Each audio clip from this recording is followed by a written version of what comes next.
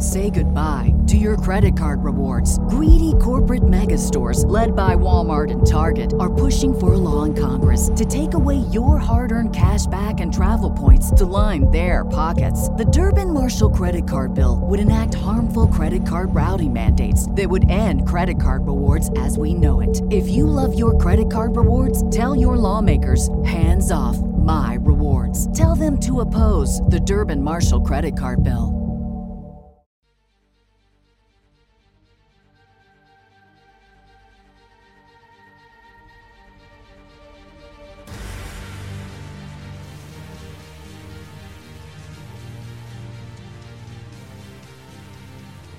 Greetings, nerds. This is SNN Nerd. I'm your host, Sarah Beaumont, and with me, as always, is our Mr. Producer, Will Polk. How are you doing today, Will? I'm doing very well, Sarah, but I think I saw the devil running to the store to get an air conditioner. The devil? Yeah. Oh, what? Is it some kind of southern analogy or something? What do you mean? Yeah, it's just like summer is here in North Carolina. It's central North Carolina. It's a very warm day today, very hot day actually. So yeah. I don't think the heat brings out the best in you, Will. It doesn't. Earlier this week you sent me one of the best DM messages I think you ever have sent me, and all it said was. It was one of those subtweets of Christian Harloff's review of Aladdin, and you're just like, do you think he's a Disney shill? I'm like, wow, where is all the shade coming from? Well, and it's funny. Yeah, speaking of Aladdin, it seems like it's had a pretty solid opening weekend. And my kids are like, especially were like, oh, we need to go see this, but I cut that off. There was one of the local theaters had retro weekend for Star Wars Day, and they're showing all the original trilogy and also the prequels. And so I was like, hey, y'all, let's go see Star Wars tonight on the big screen. You haven't seen it on the big screen, A New Hope. So that was my way of getting out of Aladdin, but you just don't want to see it. I don't know. I run hot and cold on it, but yeah, getting back to the Harloff thing. I listened to his comments on Collider Live, and it's one of those dad things. I think his daughter really liked it, and I think he liked it too. I know Roxy was like, "Oh, it's a perfect film," but we'll see. I may go check it out. It's one of those things that so far it seems that whenever Disney has adapted the cartoon to live action, it's been mixed results. But I will try to keep an open mind. I think it's probably more issue of Will Smith being a genie. Mm-hmm. Ding, ding, ding. There you go. But truth be told, that's really the issue. But it looks like it might be a fun film. So I'll take one for the team and probably go check it out. I was looking at it too, and I'll be honest, I was surprised because there were some early showings here for it, and I was like, I could go that, but I could also go see Endgame again, and and I'm like Infinity War more than Endgame, and I'm still like, I could go see Endgame one more time. Yeah. There's just something about it where I think you hit it when you said these kind of movies keep getting mixed reviews. Some hit and work and some don't.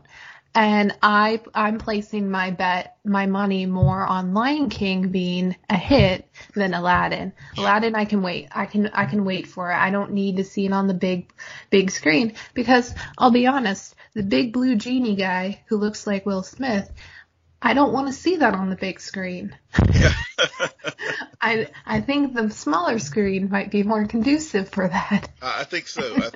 Speaking of Endgame, I see it keeps on crawling towards relatively crawling. It's it's crossed 800 million domestically, and it's getting closer and closer to that 2.7.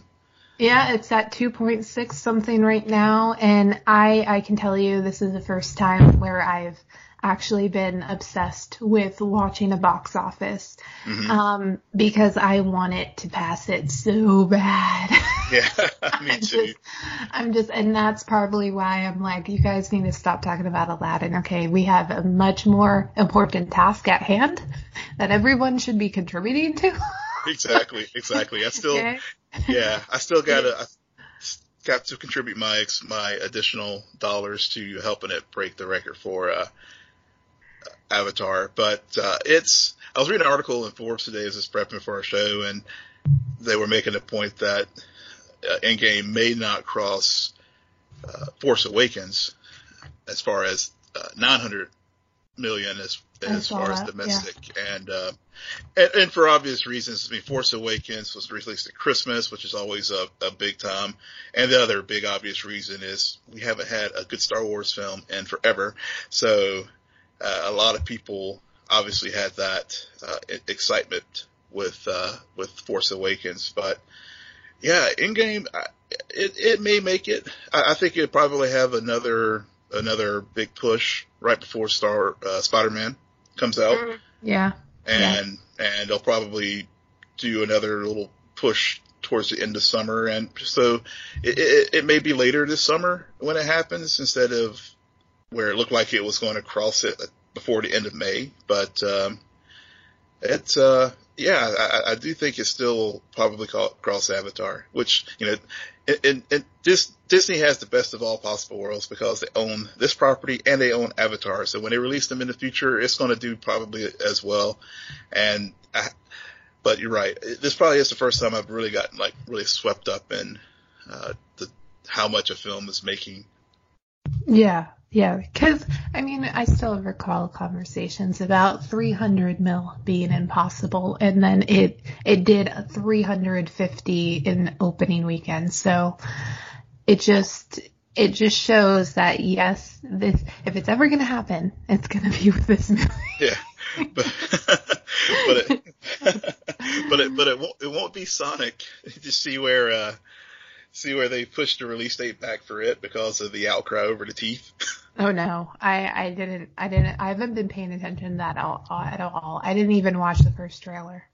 Well, the first trailer was one that really got drove the ire of the fans because they're like, his teeth aren't right. So Paramount basically caved and said, we hear you, and we are going to push the release date back so we can get Sonic right. Well, you got to do what you got to do with those kind of movies. It's interesting though how movie news has become often where release dates change, reshoots occur, and people are attributing that to the quality of the film. Mm-hmm. So I don't know where we're going with this. You brought up Sonic, so you got to get us out of Sonic because I got nothing. I'm so not interested in that. Yeah, well, maybe you can whenever it comes out, you can be a verified user on Rotten Tomatoes with their updating their rating system. Yeah, I'm not even verified on Twitter. I doubt they'll ever verify me on. So check this out. So I guess because of all the shade and bogus reviews that people were giving, especially with Captain Marvel and other films, Rotten Tomatoes decided to come up with a system so that before you can give your review, you have to basically use the email address that you bought your ticket online, and then you can then give a verified review. So basically, you're trying to stamp down all the hate reviews that Panties Bunch fanboys are getting their wad over certain films. So so that's what their way of doing it. They'll still have their old system where people can still see the unverified reviews, but this is just a way to try to tap out the negative fanboys. I don't know really what to make of that because I understand why, but I also, for me personally, I don't like movie reviews in that sense. I'm on the side where I think movies, because of what they are, you get the best conversations when people who have seen the same thing discuss it. And you get the insights and the takeaways, and that's really the value. The whole like, well, this reviewer said it was a good movie, so I'm going to go see it. I don't really follow that because personally, I'm spoiler cautious. Mm-hmm. Yeah, And so yeah. Even if a good, like somebody says, oh, it's a good movie, go see it. I'm like, spoiler alert. Yep. I don't know You were why. afraid, yeah, I know you were afraid to watch Collider this week because you were afraid when they were talking about the Vanity Fair article on Star Wars. I know, so I get you. And it broke my heart because Kristen thinks that Poe and Rey are going to end up together. And I'm like, that's not the fan fiction I'm reading. It's just, stop putting it out there. But it's just because it also sets you, I think it's more that I'm more sensitive with my expectations about something. So if, like, when you and Pete were going on about Aquaman, I was prepared for a movie that would be completely different than what I saw in the trailer. And when I watched it, I'm like, guys, this is a trailer. I had no interest in it. So of course, like, suddenly my expectations, like, I'm a bit disappointed. Right. And I think you even do that when you're a movie reviewer, and so I don't like the non-spoiler reviews. I don't like them. I don't think it discredits a movie because in the end, did you go see that movie even though they may have put something like negative? Probably you did, and you're just mad because it doesn't have 100% on Rotten Tomatoes. Like, what? Who cares? Mm-hmm. Like Black Panther didn't. Did you see how many Academy Awards it won? Exactly. Yeah. Like nobody, in the end, it shouldn't matter. And you know what? For the producers who kind of look to that as like a gauge, well, if it's a shitty movie, it doesn't matter if people go to it or if they don't go to it because all of the buzz is going to be negative because it's a bad movie. Yeah. It will take care of itself. Yeah. So, I mean, if it makes sense.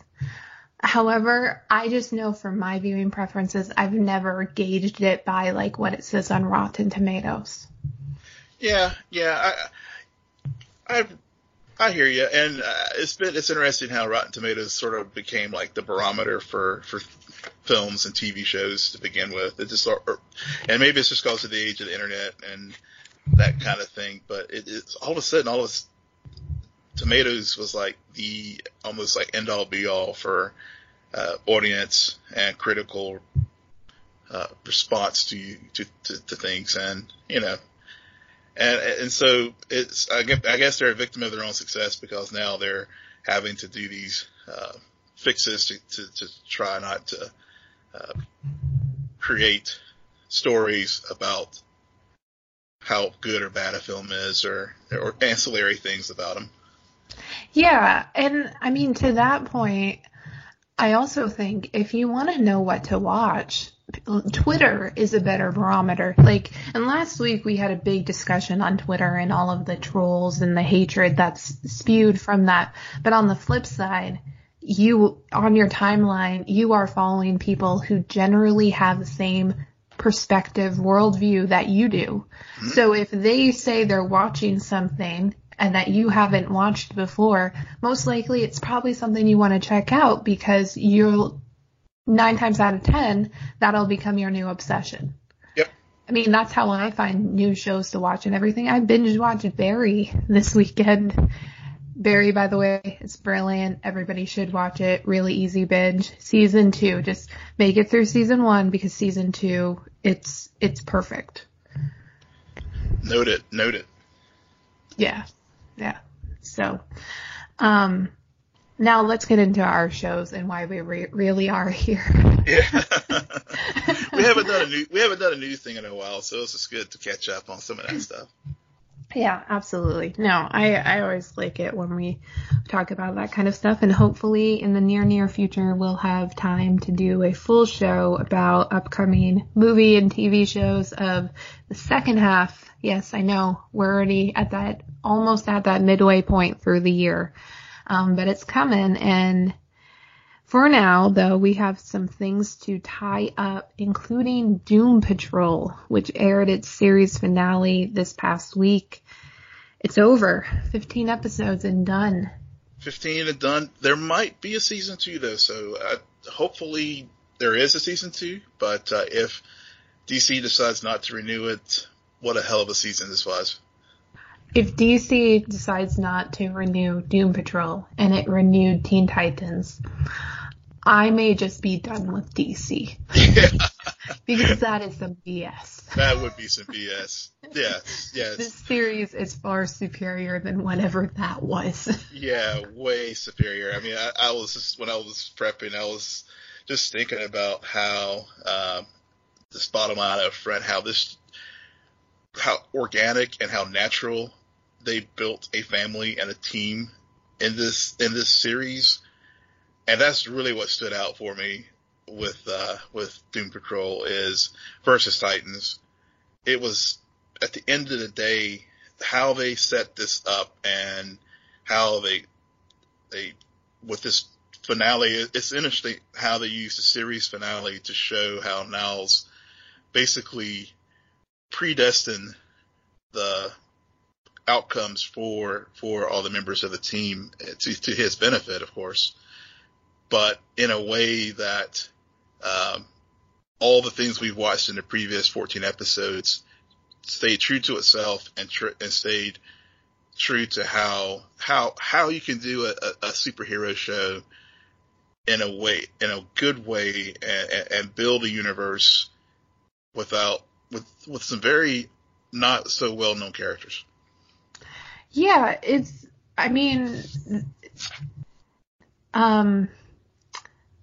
Doom Patrol, Jane Patrol is probably my favorite episode of TV so far this season. This year. Yeah. Because I think it's perfection, and it's still, when I think of the series, I immediately go to certain images from that episode because it just struck me so hard. And we've been watching a lot of good TV lately. I mean, besides the Arrowverse. Yeah. That's some shade. So it tells me something. I will say though, in the series finale, we did not need to see a rat and a cockroach make out. I'm sorry, I did not sign up for rat and cockroach action. That was just... Yeah, I thought of you whenever I was watching the finale, because I was just like, I wonder what Sarah's making out of Admiral Whiskers and Ezekiel the cockroach right at this moment. I'm thinking too far. I'm like, no, like, oh God, they went there. They did that. There's somebody in that writer's room who came up with that scene as well as the butt scene. And like, there's, and it's funny because as odd as it is, I think like the scene with the butts being released in the farm and a few other scenes, that's why even though it was disturbing, I'm like, this makes sense in terms of the universe they've set up. It totally, and they set it up way back in episodes 1 and 2 with the farting donkey.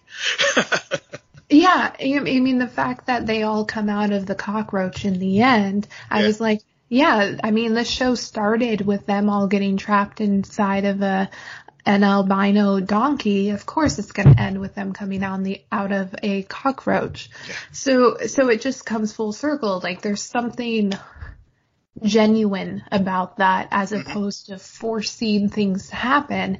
And I mean, to go back to your point about them building a family much more so than Titans did, I think it's because none of these characters tried to play like the main hero. Right. It was all of their stories together. And of course we all have our favorites, but at the end of the day, this show isn't about one of them over the other. It's about all of them together and how they do take care of each other. Like, I like how there's the reveal about Niles and what his true motivations were. And yet, even though they all went their separate ways, you still have Larry and Rita together, because those two, there is something about each other that they need. They're the only ones they can really be honest with. Yeah. They understand the flaws. They understand why each other hides so much from the world. And so they get each other. So they're still living their life together. And that scene where Jane is all strung out in her vehicle and Cliff comes and drops off food, I'm like, classic. Classic, yeah. To quote you, he's such a dad. He's so funny, because he even does the whole, I'm going to place it right here, and then I'm going to back away slowly. Yep. No sudden movement. Yep. And I like how he didn't want to do this final mission. Right. And yet the moment Jane says, yes, let's do this, he switches. He switches, yeah. He does switch, and I think that's what I really loved about Cliff and Jane's dynamic all season. It was, there was that father-daughter. He saw that, and they played it forward with Niles and his true motivations for why he assembled these individuals to begin with, which was to try to find his daughter, and Cliff, just in vintage Cliff F-bomb form, was just like, no, I'm not going to do this. I'm not, if you could turn back, build a, time machine and give me my 30 years back for all the, crap you've put me through.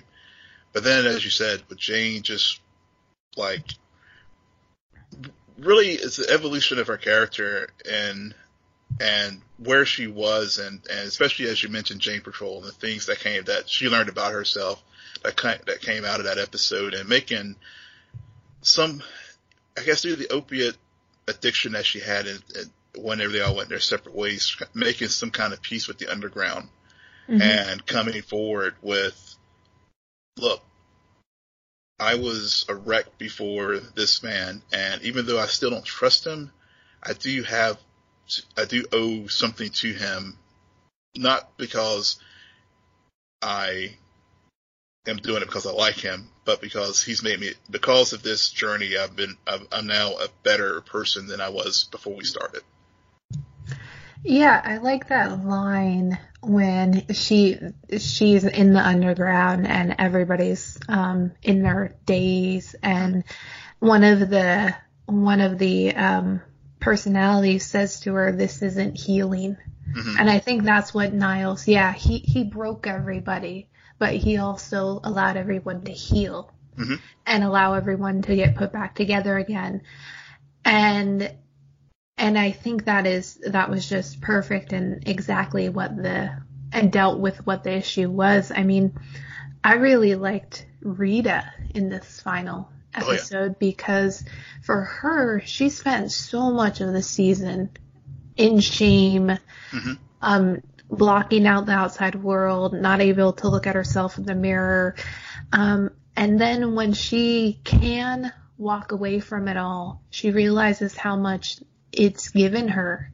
And so, yes, Niles may have put her into this situation, and taken everything away, but he also created this world where she could be the hero and could gain back some of that integrity that she lost all those years ago.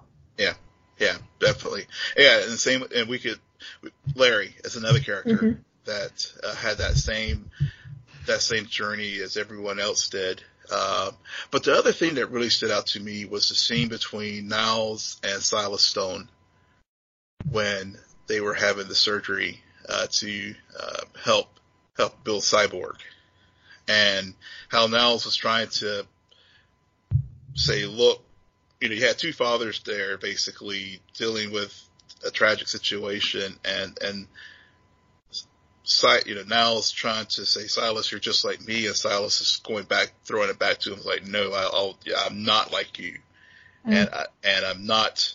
What I'm doing here for Vic to put him whole is because I love him and I want the best for him. You're doing it for some selfish purpose. But at the same time, though, Silas was also doing this for very selfish reasons.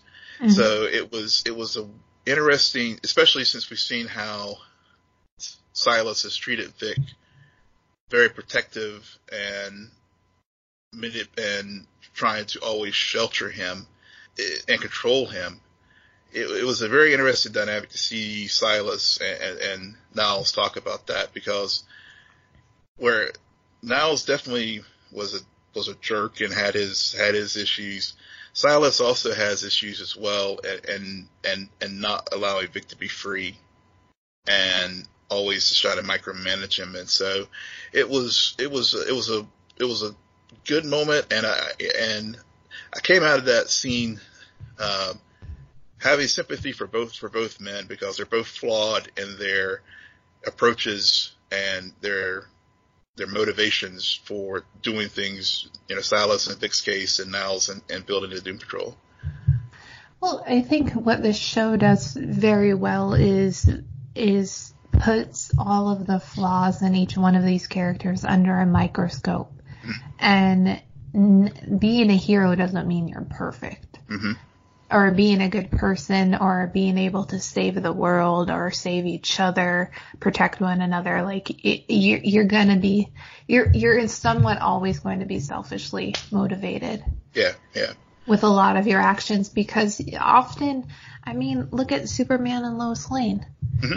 Like, at the end of the day, Clark really just wants to save Lois. She just happens to always find herself put in that place where it's either where they're on the brink of destroying the world, and if you save Lois Lane, then you save the day.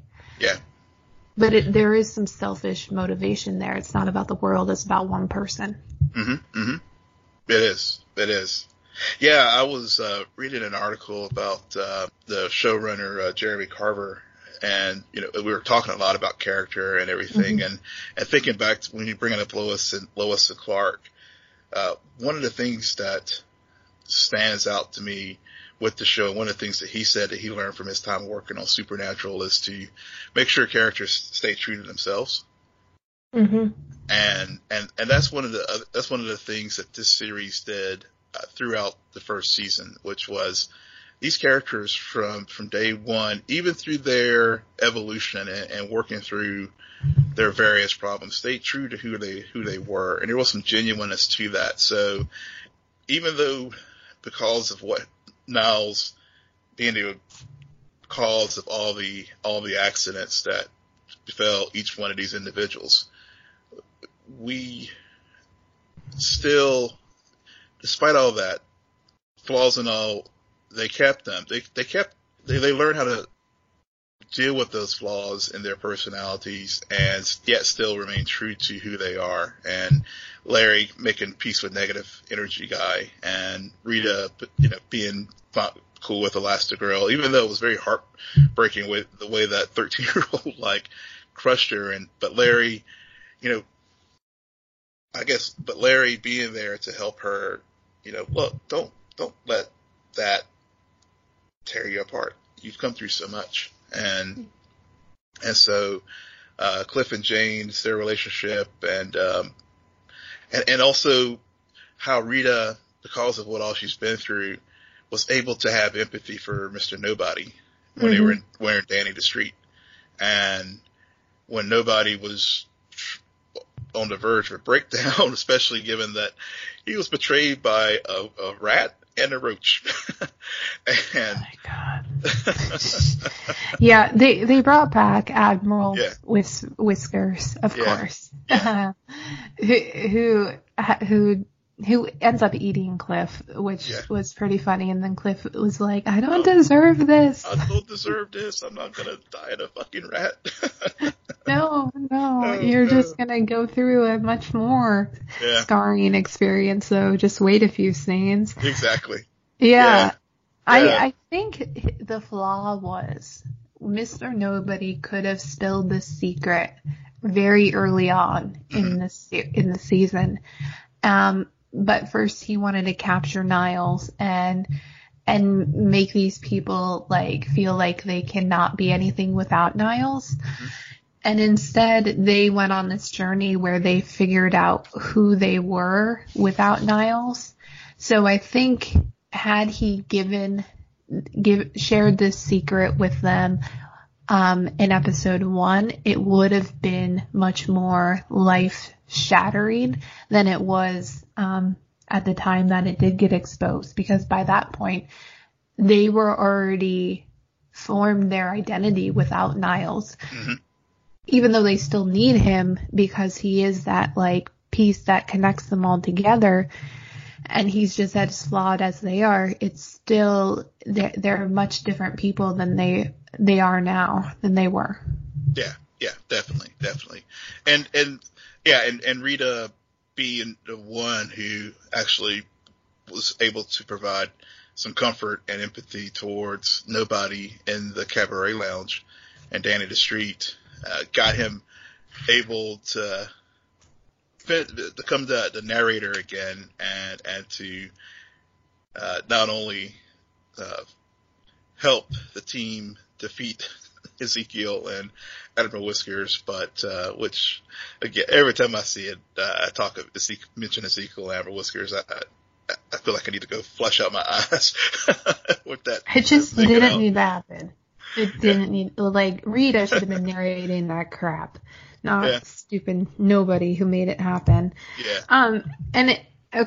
And really this episode is not about Ezekiel, even though it's called Ezekiel Patrol or Admiral Whiskers or Mr. Nobody. It's really about Niles and what he's also doing for his daughter, mm-hmm.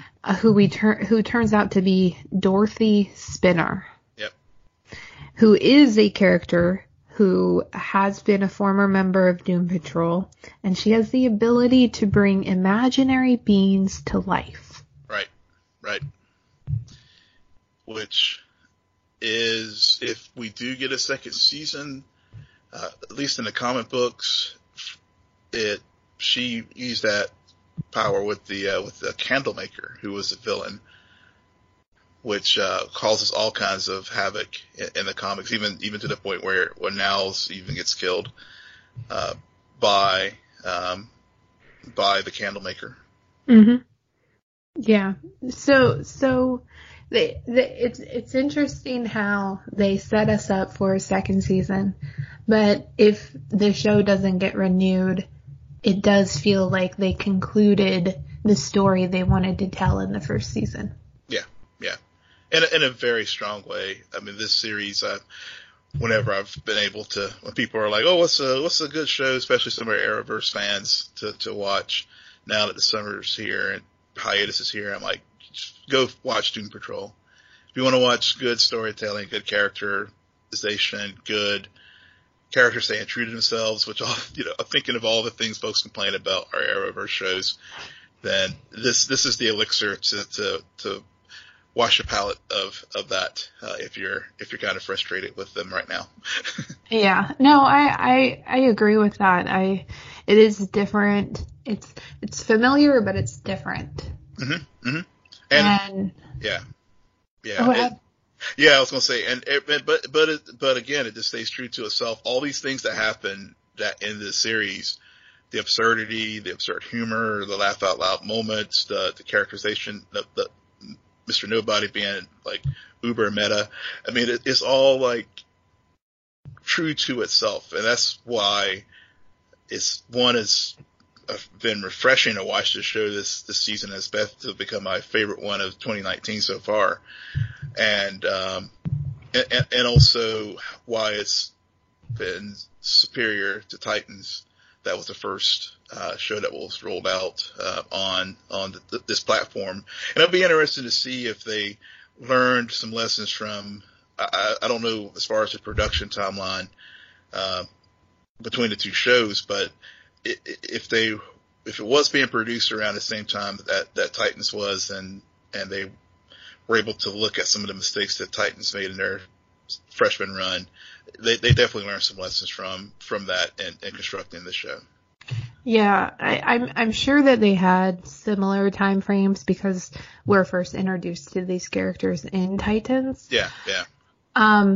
It's not a perfect season. I do think it's a really strong season of storytelling. I think there are some bright moments, but there's also a few episodes that I could barely make it through. Yeah, fair enough. Yeah, I know. I remember having that discussion with you. I had that same around the fourth or third, fourth, fifth episodes. I was like, I don't know. I'm trying to see where this thing is going, but I'm glad I stuck with it. Yeah, I think it's hard, especially when you're watching the first season of a show, because it's new. Like a lot of shows where you're on the fourth or fifth season, you've come to just love just because you love the characters, and it's like regardless of what happened, I'm here because I'm interested. In the first season, it's all about introducing the characters, so it still feels like you're watching some strangers until you get to that finish line. So yeah.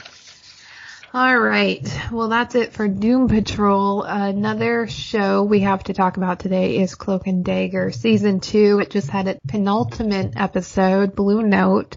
Next week is it for this season. Yeah, it's been a fast season, but it's been an enjoyable one. Yeah, I feel like even the first season snuck up on me because it's 10 episodes. Yeah. So it doesn't get dragged out or anything. They always seem to set up clear plot lines for Tandy and Tyrone, and you just see it from start to finish. I don't even know where to begin with this episode because a lot has happened since the last time we talked about it. Yeah. I know we didn't get a chance to talk about episode 8, which had a lot of setup for this episode. We learned about Connors being murdered by Adina, and we also started seeing some of the end game with Andre trying to become closer to godhood with his Vevey and everything. We learned about Auntie Chantil dying, and Evita, as we called, that would be taking her place.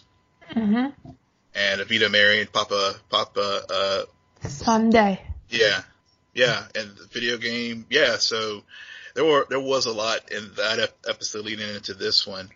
Got that deeper realization, I think, between Ty and Tandy. They really realized that they do need each other and all things when it comes to working together as crime fighters and saving New Orleans. So those are some of the things that stood out to me from episode 8. But this episode really, it was a backstory for Andre. And we start 96 months ago, when we're first introduced to Andre, and he's in the club and he's talking about with his bandmates about hitting that blue note on his trumpet. And that's when the migraines, he has his first one on stage, debilitating, knocks him out, right there in the middle of the performance, and leads to, I guess, his down the road of despair. Earlier this season, I think they did a similar episode, but it was about mayhem, and it was a lot of jumping back and forth, much like this episode, where some scenes were in the past, some scenes were in the present, some scenes took place in the pocket dimension, where Tandy and Tyrone were learning everything about Andre, and more importantly about Leah. I mean, this episode was just as much about Leah as it was Andre, because we learned that following his accident, Leah was the nurse. And he figured out really early on that her pain would be the cure to his headaches. And then like that scene where he's convincing her to quit her job, and you're just, the manipulation that occurs in that, it is just brutal, because you're like, what he's doing, and it's just, it's not violent, but it feels very disturbing because of the pure manipulation. Yeah, he was the master at manipulating her and gaslighting her, and really you're right. It was a story about the two of them because she was his first victim, but and it really gets into it. They really touch on it. I don't know if now obviously in an hour television show you can't dig too much into it unless they carry out stretch it out to 11 or 12 episodes or whatever. But but you really get into that question of victimhood and even with the showdown between Tandy and Mayhem, how much was Leah responsible for what happened? Right, because much of this episode you have Tandy wanting to kill Leah because Leah is in her sights, in her presence. Andre is still off. And her and Tyrone are trying to track him down. But because Leah is front and center, unconscious, fully vulnerable, all Tandy can think about is that hotel and her forcing her to be that vulnerable too and putting her in that situation. And I don't blame her. Like, honestly, a lot of us would probably have had the same reaction because when you go through something like that, I mean, for a lot of it was from Leah. It wasn't from Andre. Andre was off doing his own thing. It came from Leah. Yeah.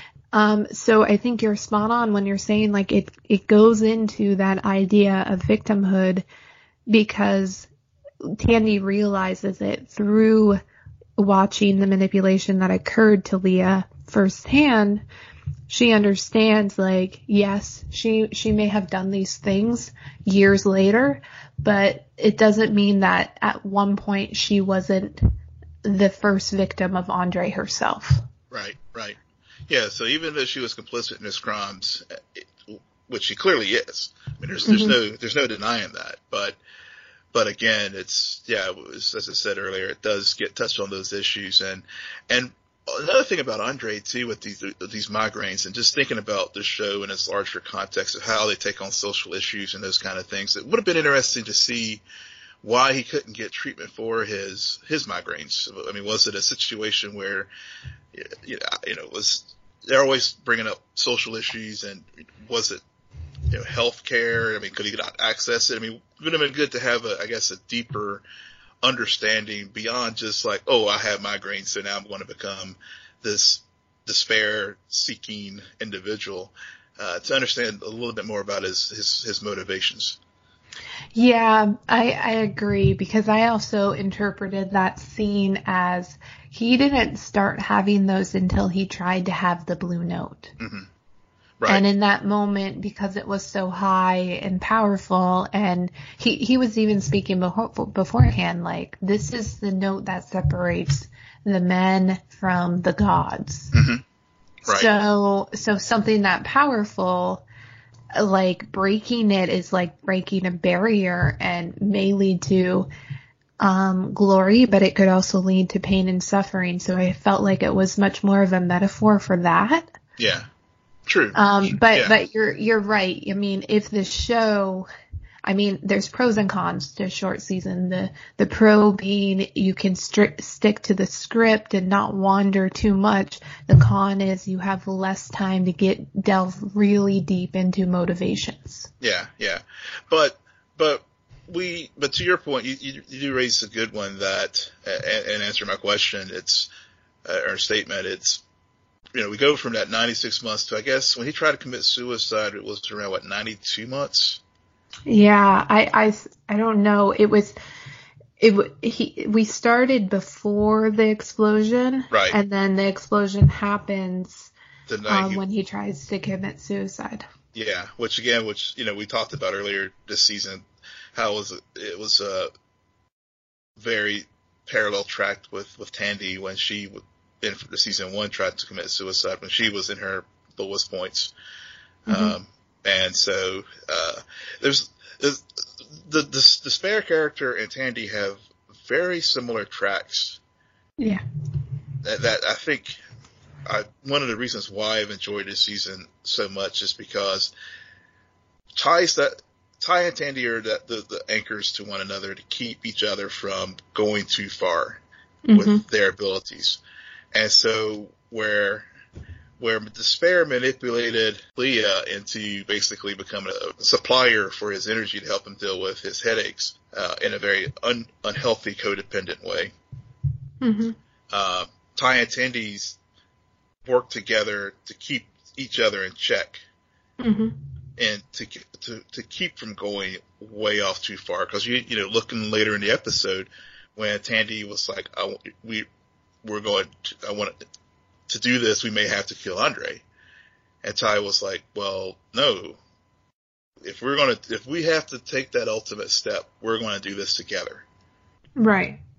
And I think he knows that most likely they will have to end it. Mm-hmm. The only way to end this would be to do that. Right. I honestly think if they don't do that, then there might be some disingenuous about what they set out to do with this mm-hmm. season and choosing something this hard.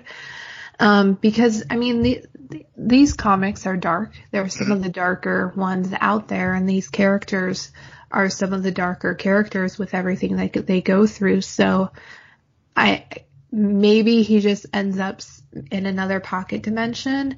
But I think that for Tandy's purposes, she might need something like that to deal with in the third season, if there is a third season. Mm-hmm. Because much like how we saw Tyrone dealing with Detective Connors, the aftermath in this season, Tandy hasn't really had to deal with that too much. Not too much. I mean, she had to deal with it a little bit, I guess, with season 1 with the death of the gentleman who was the lawyer who was dating her mom, who had all the secrets of Roxxon in his office. But that was not directly because of her action. Well, a little bit because of her actions, but this would definitely be more so because she was in the heart of Andre and Leah's counseling group, and we saw the results of that at the end of the episode where her mother and Michaela in the courtyard when Andre was performing the Blue Note. Yeah. I forgot about Melissa this season mm-hmm. because we haven't seen her in a lot of episodes. No, it's just been, I think it's been okay because a lot of her demons she overcame. Obviously, we saw, I guess, mid part of this season she did her alcoholism problems reoccurred, and part of that probably was because now Andre and Leah were where before they were kind of, the support group was keeping a lot of her demons under control. Now, since that control and manipulation was gone, she fell back into some bad habits. Yeah, I think Tyrone in this episode served in an interesting purpose. Mm-hmm. I still, to go back to our discussion about the first episode this season, I don't think that kid is going to be studying for college too much longer. I really don't. Yeah. Because in this episode, you saw him, there's a confidence now with the way he moves, mm-hmm. the way he uses his powers. Yeah. And there's a strength in that I don't think we've seen. And I think it's taken us these past 9 episodes to really get that through in Tyrone. I mean, Tandy's always one to quickly draw her dagger, but Tyrone now fully understands what he's able to do with his cloak. And I think that's really cool because he also, it circles back. They allow this whole story arc with Tandy and Despair to really circle back to Tyrone dealing with the drug dealers mm-hmm. and having some negotiations, if you call it that. I think last episode, Will, you pointed out, it's interesting how they always find themselves back at that church. Yeah. Well, Tyrone has claimed the rooftop for himself. Yeah, he has claimed that rooftop. That is his meeting ground. Yeah. It's just really funny how he always winds up going there and bringing people up there to tell them how it is. And he lays down the law. And I think it's interesting how he does it because he acknowledges the world in what he says to them by there are people who are going to seek this out. Mm-hmm. Those are your customers. Mm-hmm. But when these drugs are used for manipulation, then we got an issue, because there are some people who just find themselves like being the prey. Yeah. And that's unfair and unjust. And so I think I really liked that speech. Yeah. Hopefully this doesn't lead to any kind of deputization in the future. No, because I don't think so. that is not a vigilante role. No. They're right. Their writing is too smart. And I'm glad you brought that point up about the rooftop and how Ty has grown and utilized, and how, again, they pull in all the threads, because the theme of manipulation and the trafficking and everything does feed into the drug trade, and even the drug dealers themselves are like, oh yeah, but this, if we do what you're talking about, it's going to impact the market. And Ty's like, well, that's too bad. Yeah, a lot of it has focused really on Tandy.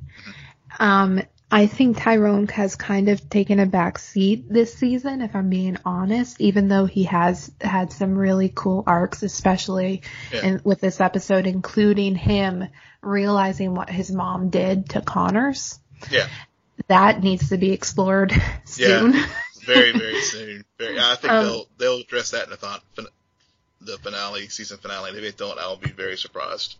Well, season finale, season 3, there's a lot to get into about that, because again, I always go back to that scene when he realizes what mayhem is and equates himself to her. Mm-hmm.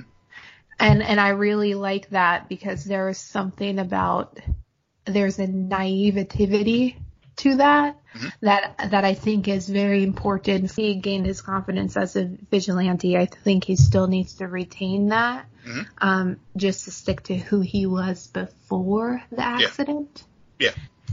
Another thing I really liked, first of all, Luke Cage. Yes. Easter egg. Yes. That was brilliant. Like, come on. I call a spade a spade. I love that. I don't need to see Luke Cage in the series. I really don't. But acknowledgement of who he is, it's just, it was cool.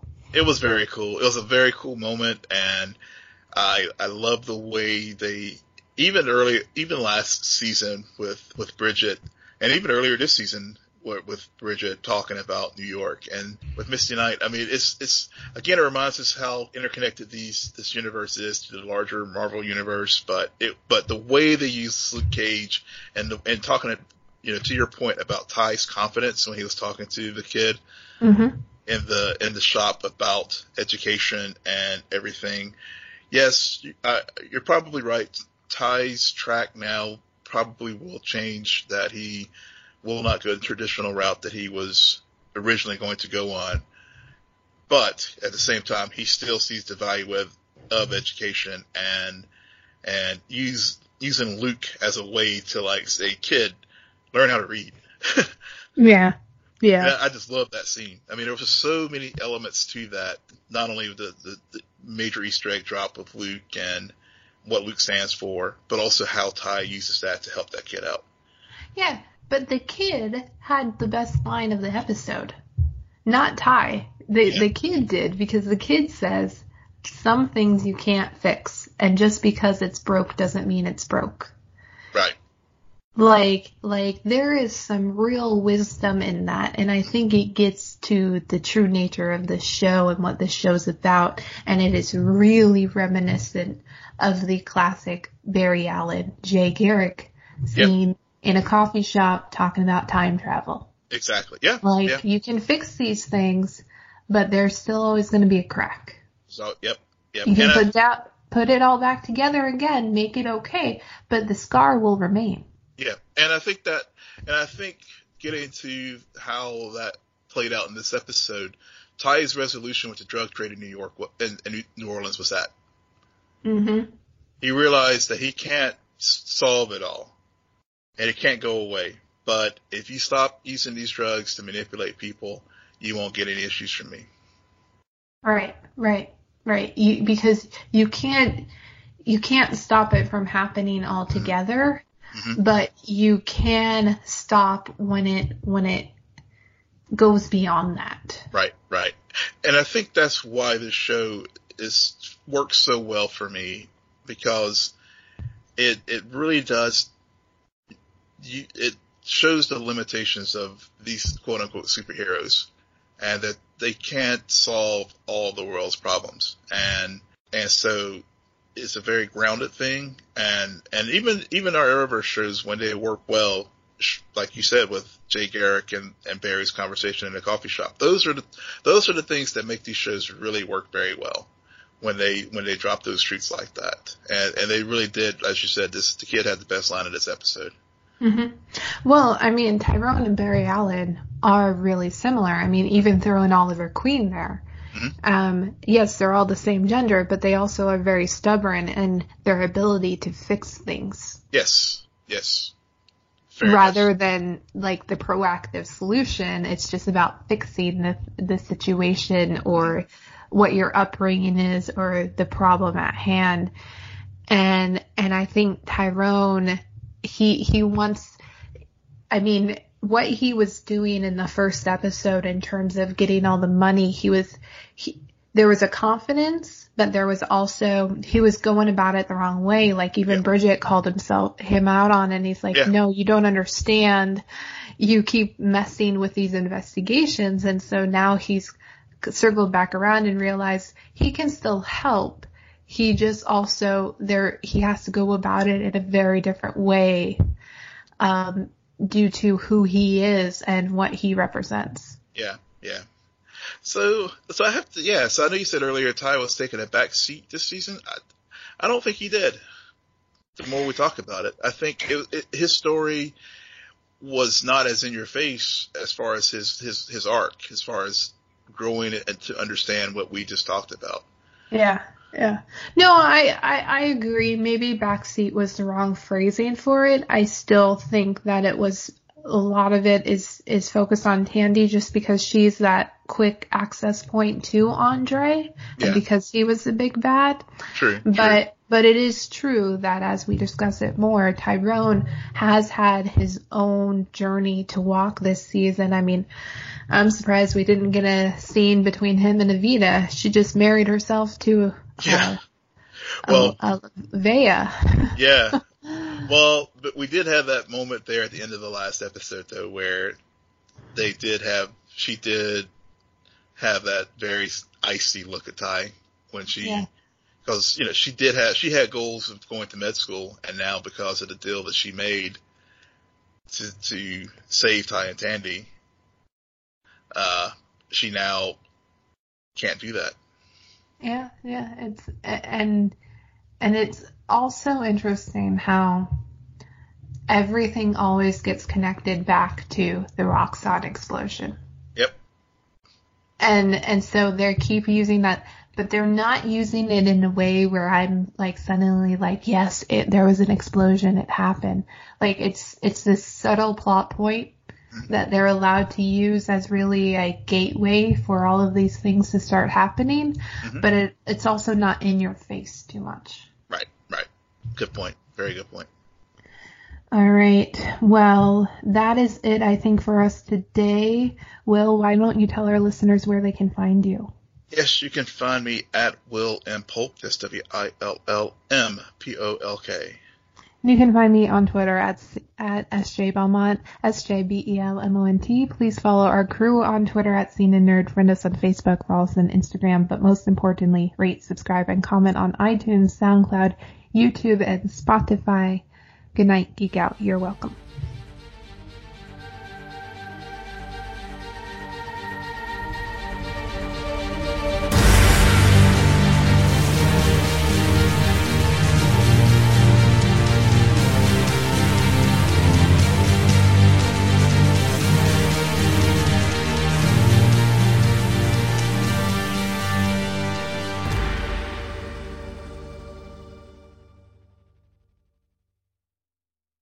Say goodbye to your credit card rewards. Greedy corporate mega stores, led by Walmart and Target, are pushing for a law in Congress to take away your hard-earned cash back and travel points to line their pockets. The Durbin-Marshall credit card bill would enact harmful credit card routing mandates that would end credit card rewards as we know it. If you love your credit card rewards, tell your lawmakers, hands off my rewards. rewards. Tell them to oppose the Durbin Marshall credit card bill.